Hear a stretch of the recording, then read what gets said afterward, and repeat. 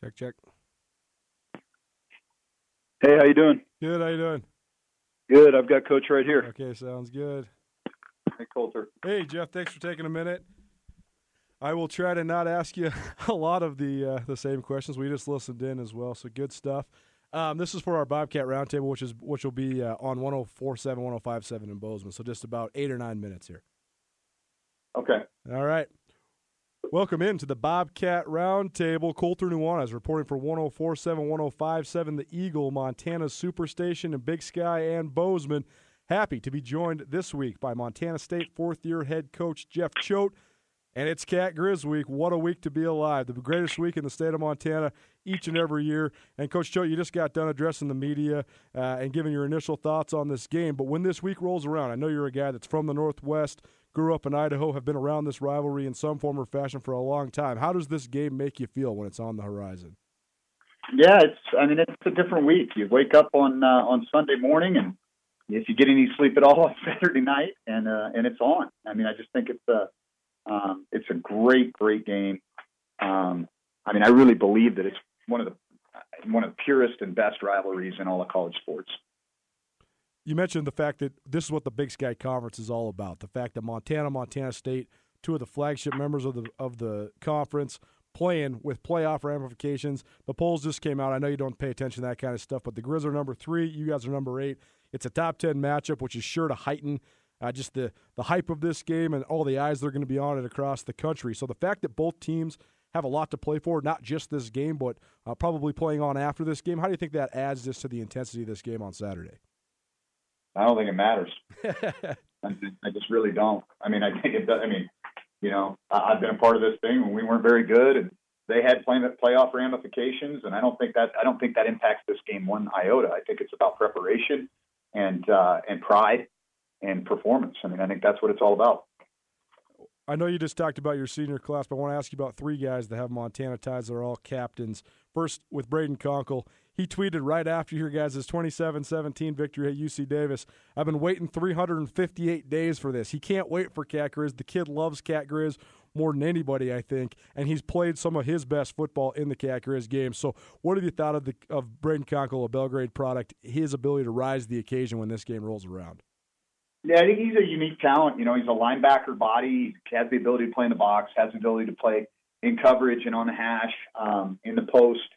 But I think that versatility is one of the things that has really allowed him to shine in big moments because, as you get late in the year, people get beat up and you got to kind of start to, mix and match a little bit. And his skill set has allowed us to do that. 2 years ago, he had a couple big hits on that last drive here in Bozeman and as a linebacker. And then last year played exceptionally well, both as a redshirt freshman and then as a junior, he played really well at safety. And so, and I know that he's passionate about this game, and it means a lot to him. And another Belgrade guy, Derek Marks. I remember watching a Belgrade high school practice when Derek was a junior, when he had just committed to Montana State to a completely different coaching staff. But the kid is the same kid he was 6 years ago. He's so nice, so polite, but he's also so tough and such a hard worker, such a good tone setter. So the fact that he's been able to not only talk about it but be about it, how important has that been for your team over the last 5 years? Yeah, when your best players are the best people in your organization and the hardest workers in your organization, everything gets a little easier. And that would be how I would describe Derek. Yeah. And Mitch brought a guy that is going on 45-plus starts in a row. I know he knows the exact number, and he takes a lot of pride in the exact number, but just the nastiness he brings to your offensive front, how has that helped you guys in this game the last 3 years and just overall in the arc of your program? Yeah, I think he's really matured a lot. I think early in his career, Mitch was kind of a guy that had a lot of talent and had a lot of anger, and football was a good release. And now I see him as one of the best leaders in our locker room. I think he's thoughtful. I think he's good with our young players. He's capable of kind of putting an arm around somebody and helping them through a tough time, but he still has that standard for himself in terms of how he plays, and that has elevated our entire offensive line. Montana State head coach Jeff Choate joining us on this week's Bobcat Roundtable. And, Coach, when you look at just this decade of this rivalry, the home team has only won twice. You guys won the last time the game was in Bozeman, and then Montana won on their home field in 2014. I think the Grizz 4-1 away from Washington Grizzly Stadium in the rivalry this decade. You guys are 3-1, and you yourself are 2-0 in Missoula. Is there anything you can point to that has led to so many road victories in this rivalry lately? The only thing that I can say, just having been a part of it now for 3 years, is it is a little different when you host at home. You get everybody's hounding you about tickets and sideline passes and alumni coming back. Mm-hmm. And I think there might be more distractions for the home game than there is on the road oftentimes, where you just kind of get on the bus and you hunker down in the hotel, and it's kind of the us against the world mentality, and you can really focus in on what you have to do. And that might be, one of the factors. I know you've tapped into the history of this rivalry, having former Bobcats come and talk to the team in recent years. And I know that's something that's been important to your program just in general since you took over as Montana State's head coach. Why is that? Why do you like to recognize the history of the program like you do? Well, I think it's important for our young guys to get it. We don't have every kid is not from the state of Montana. Even the Montana boys, might not all follow Bobcat football growing up. And so to understand that, this is a history and tradition that's been around a long time, well over 100 years, that it's a program that has experienced success at multiple levels, and that there's a lot of pride in wearing the blue and gold. I didn't do that. And so I think it'd be disingenuous for me to get in front of people and talk about how important it is to be a Bobcat. And so one of the things I've tried to do is bring Bobcats back in the fold as coaches and bring our old Bobcats back so they feel a part of this. And the other thing is, quite honestly, I want to help create a network for our guys. There's a lot of successful former Bobcat football players that are out there, and their story can be lend as a motivation to some of our young guys, but it also might be able to create a connection for them that's going to help them out in their professional life after football. I think about 40 towns from across the state of Montana will be represented in this game. Everything from Billings, Bozeman, Missoula, and Butte to Anaconda, Big Timber, Eureka, White Sulphur Springs, Savage, Valier, Sunburst, Townsend, all over the place. So when you think about, I know you love small towns in America, not just in Montana. When you think about the fact that there's going to be little towns across the state of Montana tuning into this thing, how does that make you feel?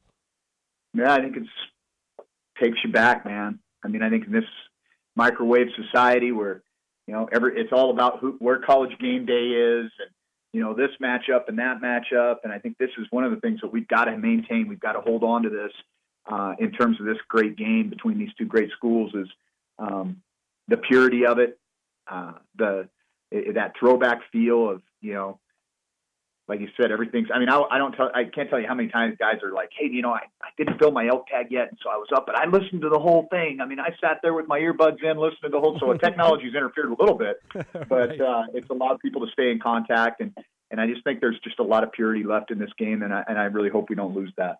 Montana State, 3 wins in a row in the Cat-Griz rivalry, and Coach, your team has brought a distinct edge to each of the last 3 games. I know that's the edge you want your guys to play with each and every Saturday, but how would you describe just the mentality your team has had the last 3 years entering this game, and how do you hope to replicate that edge on Saturday?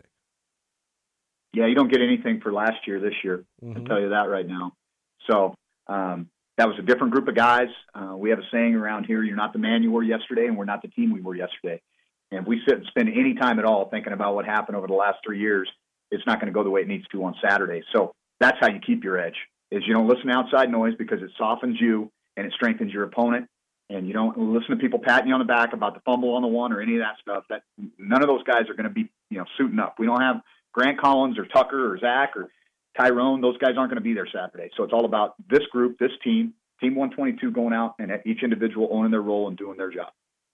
Jeff Choate joining us on this week's Bobcat Roundtable. Number 3, Montana. At number 8, Montana State, the 119th rendition of the greatest rivalry in college football. Coach, one last thought. What do you hope on Saturday? What is going to be the perfect Saturday for the Bobcats? Well, about 3:25, 3:30, our offensive line's carrying that trophy right around the south end zone and hauling it back over to the field house. That'd probably be the best ending you could hope for, and I'm sure they think the same thing. Absolutely. Jeff Choate joining us on this week's Bobcat Roundtable. Coach, it's been a pleasure. Best of luck on Saturday. Thanks so much. You bet.